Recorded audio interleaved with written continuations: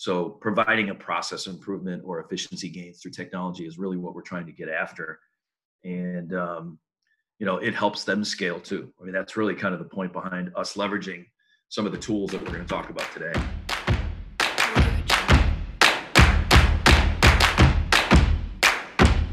Welcome to episode 1 of the Pursuit Desk, our adventures in business development, marketing, and sales enablement technology.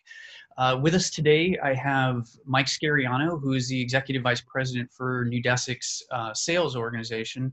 He's been with Neudesic for, 11 years, 12 years? 12 years this past April, hit my anniversary, yep. Yeah, that's crazy. That's a long time. So in Neudesic dog years, it's probably like 60. Yeah, right. And you've aged 60. But now before, so a little bit about yourself in terms of like your role at Neudesic, kind of what is like a day in the life of Mike? What do you do on a day-to-day basis? Yeah, so, we have a field selling organization that's made up of about 20 people. Amongst 12 offices throughout the U.S., from Southern California, where our corporate office is, up to Pac Northwest, through the Desert Mountain region, and then into Texas, which we have an office in Houston and Dallas. And then we have our East region, which is made up of Chicago, New York, the tri-state area, and then the Mid-Atlantic region, which is Philadelphia. And then we have a small footprint in Atlanta covering the Southeast. And my field sales team is chartered with net new client acquisition growth, working the relationship with our alliance partners. At the top of that is Microsoft. And then there's ancillary partners that are ISVs with Microsoft that we've worked closely with, like Databricks and Nintex as an example. And their charter really is net new client acquisition and expansion within their existing accounts and portfolios. So, they're the front line. They work closely with the field teams in terms of the pre-sale support and the delivery teams and how do they go about trying to acquire net new clients and putting together proposals and statements of work and things of that nature. So all up, I'm chartered with the growth of the company as it relates to sales. So we have a $120 million sales budget, if you will, for 2020. We've had a great first quarter, really the first 4 months, and May looks to be pretty stable as well. It's just unfortunate we've gone through this crisis just based on our momentum was so good from 2019 into 2020. But that momentum is carrying us through these tough times. So, we're enhancing some systems. We're tweaking some processes, which I think is, part of the reason why we're having this podcast is just to talk about the benefits we're seeing from the Icon platform and efficiency gains that we're trying to achieve, as we've slowed down a little bit. Yeah. So then, in terms of, it sounds like you have sellers that are in each one of your regions. Now, so the sellers aren't necessarily technology experts, right? So they're more kind of relationship sellers. I mean, some of them do have a technology background, but they're not necessarily deep in technology. So how is it that because writing proposals and pitches and all that stuff, especially in a technology organization, requires technologists. So how do they typically engage with the technologist community? Yeah, so I mean, the tenure of the selling community at Neudesic ranges from new reps that are in their first year all the way up until reps that have been with me for 12 plus years, or the company for 12 plus years. And I think over the years they've become more technical, but by no means are the selling community at Neudesic, and we call them ECEs, Enterprise Client Executives. By no means are they technical in nature like our delivery community. So what we sell is very complex, and we're selling a solution that has an ROI that my sales community has to articulate what the value is to the client, how we're solving pain points. But when it gets down into the technical aspects, there's a whole team of people that provide pre-sale support, from technical client directors to director of solutions. These are roles within our organization, to the field level consultants, principal consultants, and some senior consultants get involved. So not one seller in my entire team could sell a solution by themselves. It's impossible. They just don't have the technical understanding. So it's imperative how we sell as a team. and processes that go behind that. So it's definitely a team-oriented approach, from the smallest opportunities that might be a proof of concept to very complex multi-million-dollar solutions. Got it. And then, so because those consultants are billable resources, working on client engagements, what is the process, or is there friction that gets created because you're actually engaging with billable resources for, sales-based activities? Yeah, it's a great question. There's a balancing act between, taking care of customers and their needs from a delivery perspective, and then, utilization targets that we want to hit from an organization. So there are definitely roles that have modified billing expectations, and their charter is also to help sell and grow our business. So those are more of the senior level people that get involved in the pursuits. But we have a pursuit desk and a pursuit process that we go through. There are metrics that go into the process behind that. But at the end of the day, a strategic opportunity could be something very small because the size of that organization lends itself to being a long-term client for us. So the process has gotten a lot more rigorous over the years. It's gotten a lot more mature, and everybody within the field organization understands their role. So depending on the size of the market, I would say that there's anywhere from a half a dozen to a dozen people that get involved in pretty much every pursuit from a regional standpoint. And then there's a layer, Jason, of national technical client directors that, they're thought leaders within our company. They're focused on innovation, building IP, solutions, accelerators, and frameworks. But from a very, very strategic client pursuit standpoint, those guys get involved in multiple pursuits across the country. They're more national in focus. And there's a protocol and a process that we have to go to get those guys allocated properly, because they could be involved in 4 or 5 pursuits at one given point in time. Yeah. So do you think that the number of pursuits, just that workload is a lot? Like, would you like to see them be able to actually support more opportunities, or do you think that 4 to 5 opportunities is a good number? I would love to see them scale. They're all super talented. They've been with the company. They have great tenure with the organization. It's just they represent each one of our service lines from a discipline standpoint, and I'd love to have more access to them. So providing a process improvement or efficiency gains through technology is really what we're trying to get after, and it helps them scale too. I mean, that's really kind of the point behind us leveraging some of the tools that we're going to talk about today. Yeah. That's interesting. So, as it relates to, I guess the process by which, you're getting new business, can you speak to me a little bit about, like where do you typically get your new business from? Yeah, so there's multiple channels that we leverage as a sales organization to acquire net new clients. I look at it from the standpoint of, we have an inside sales team and a marketing organization that, minus the current crisis we're in, they do a lot of public facing events. That's a lead source for us. Inside sales is another lead source for us. Our existing Neudesic consultant base in their own personal and professional networks is a lead source for us. And then I would look at our alliances as a big piece of how we generate net new business, both from the Microsoft and the ancillary partners that are a little bit smaller in nature. But right now, that piece is probably one of the biggest lead demand gens for us, is the alliance side. The collaboration we have with Microsoft and our other alliances is at the highest level it's been in many, many years, I think, due to the current crisis we're in. And that's generating a lot of net new client activity for us. Usually they start small in that proof of concept kind of category, where it's anywhere from a $15,000 to a $50,000 proof of concept or proof of value. And then it's beholden upon us to expand and grow and get those POC solutions into production. So leveraging all those channels, and then obviously the sellers have their own personal and professional networks. If you combine all of those into a pie, if there's equitable distribution from all the channels, it makes the life of a seller a lot easier. And, some markets leverage certain aspects of that channel differently.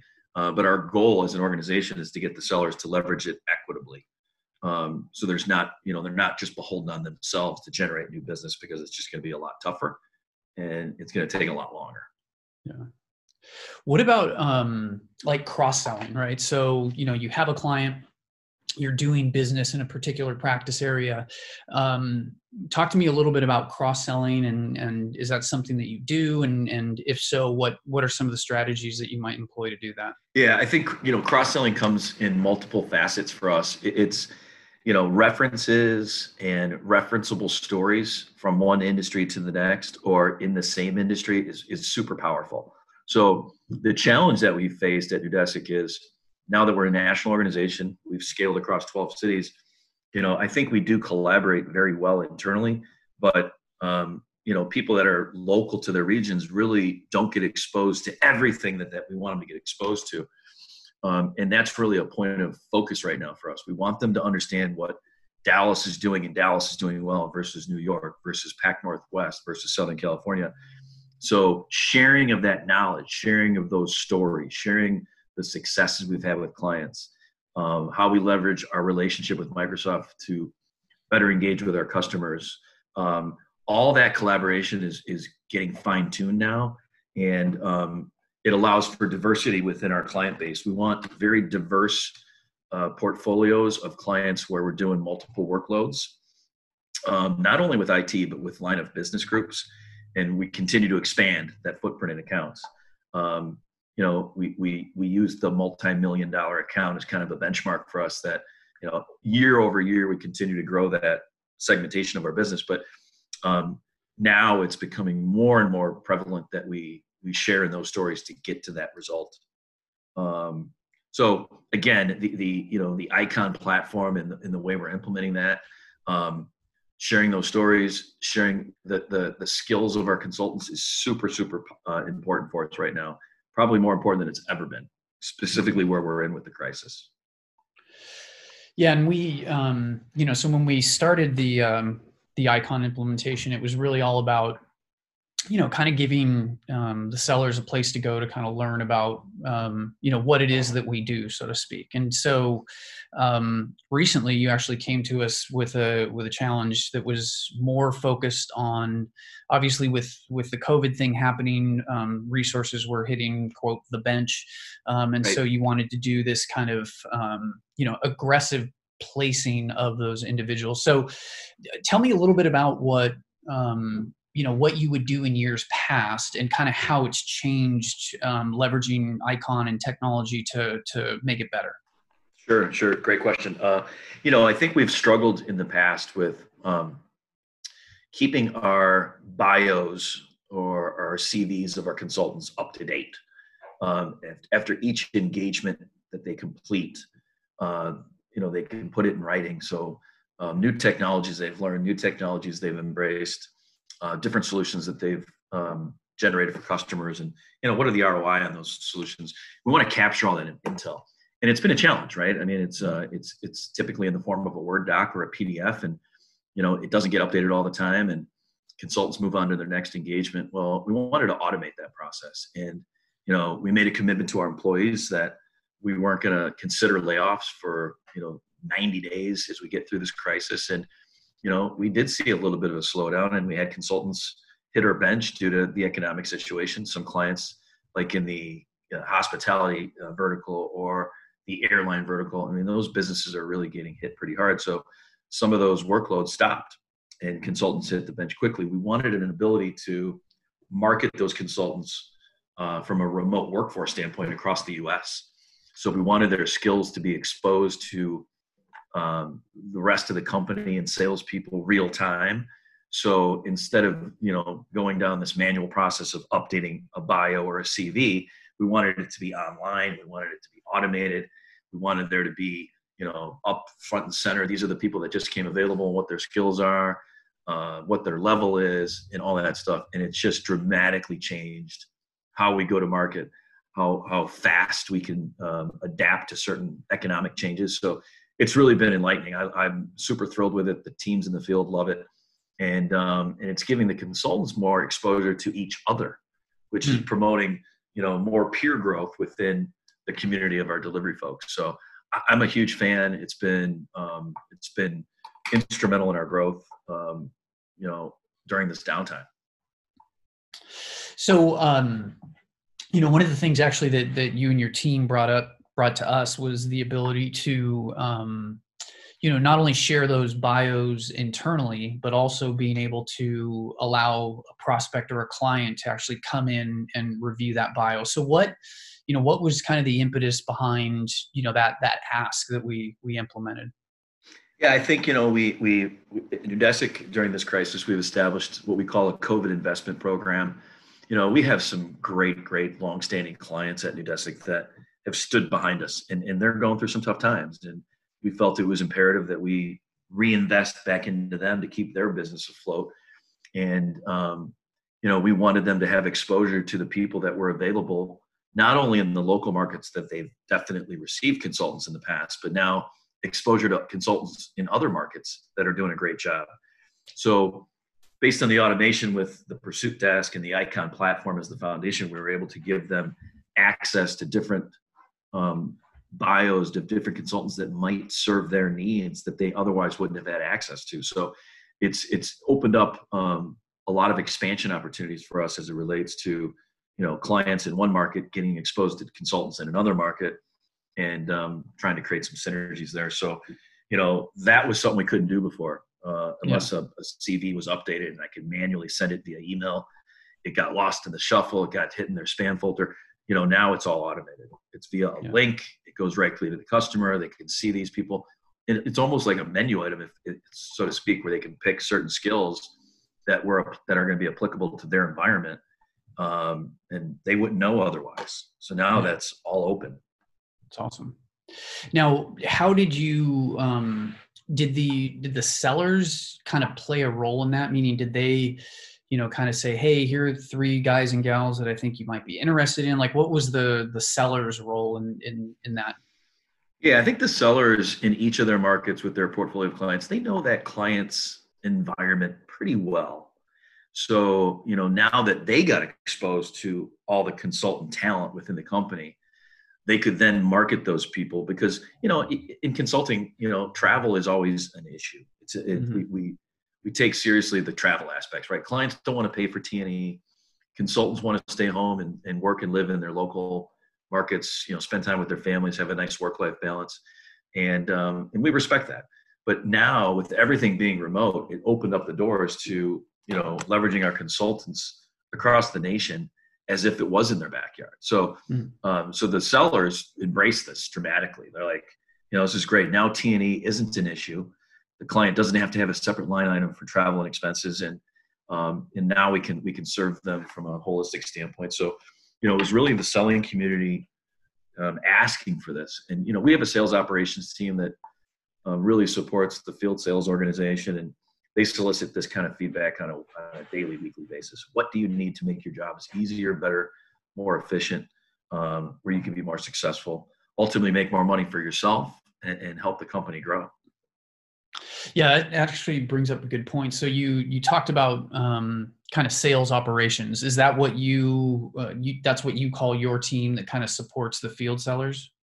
Yeah, so we break up our sales operations team really under multiple facets, right? There's a sales enablement piece to it. It's all about training and onboarding. And then there's a whole systems element to our sales onboarding team where they focus on systems enhancement, embracing new platforms that'll help make their jobs easier, more efficient. And then there's a reporting piece. So right now, our reporting piece is the most mature. We leverage all the Power BI dashboards, and every seller in the company understands their portfolio, all the aspects. But right now, we're really hunkering down on sales enablement and systems efficiency. Hence where, they take ownership of the Pursuit Desk, keeping it up to date. They help curate content. They own it as if it's their own system, and supporting the sales team. That's cool. And so, as it relates to kind of the sales enablement, like what are some of the biggest challenges that you have? Like what are the things that the sellers come to you most often with as a, for lack of a better term, a complaint, or, hey, I need help doing this? Like what are some of the issues that you think are, consistent?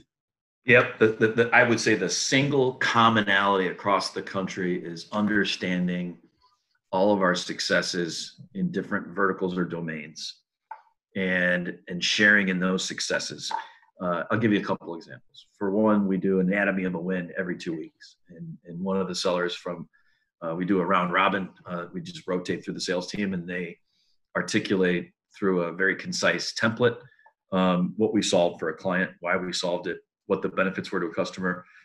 That's one aspect, but that's twice a month. Yep. We needed something more real time, and they wanted it. Tell me about what we've done in the financial services specific to capital banking. We have that capability now. Tell me about what we've done in health and life sciences specific to medical device manufacturing or pharma. We have those stories now. We have those case studies, whether they're public facing and we can use the client name, or they're anonymized. We have all that information, and it's now aggregated in our pursuit desk. So the search capabilities are great.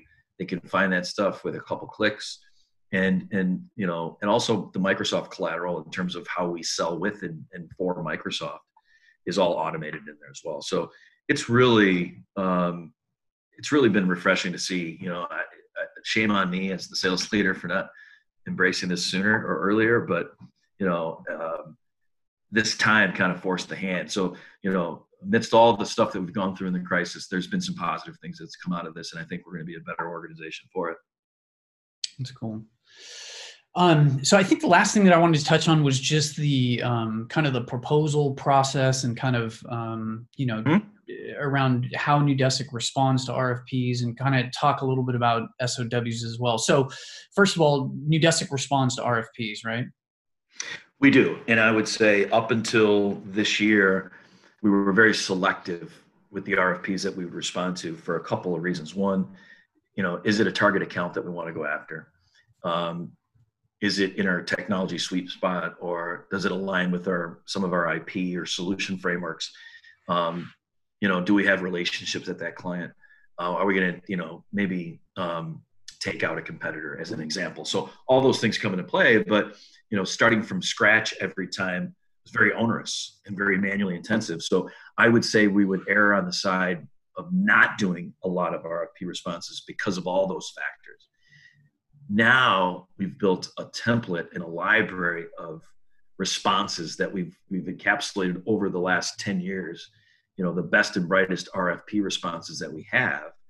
And we've put that into a catalog of templates, and we've automated the whole process. So now this year we've seen a dramatic increase in the responses that we go after, and we're seeing a better win rate because the quality, the professionalism, the detail, all those components are automated now via the pursuit desk. So it's dramatically shifted our win ratio, and our win ratio targets are 50%. We want to win 50% of the time.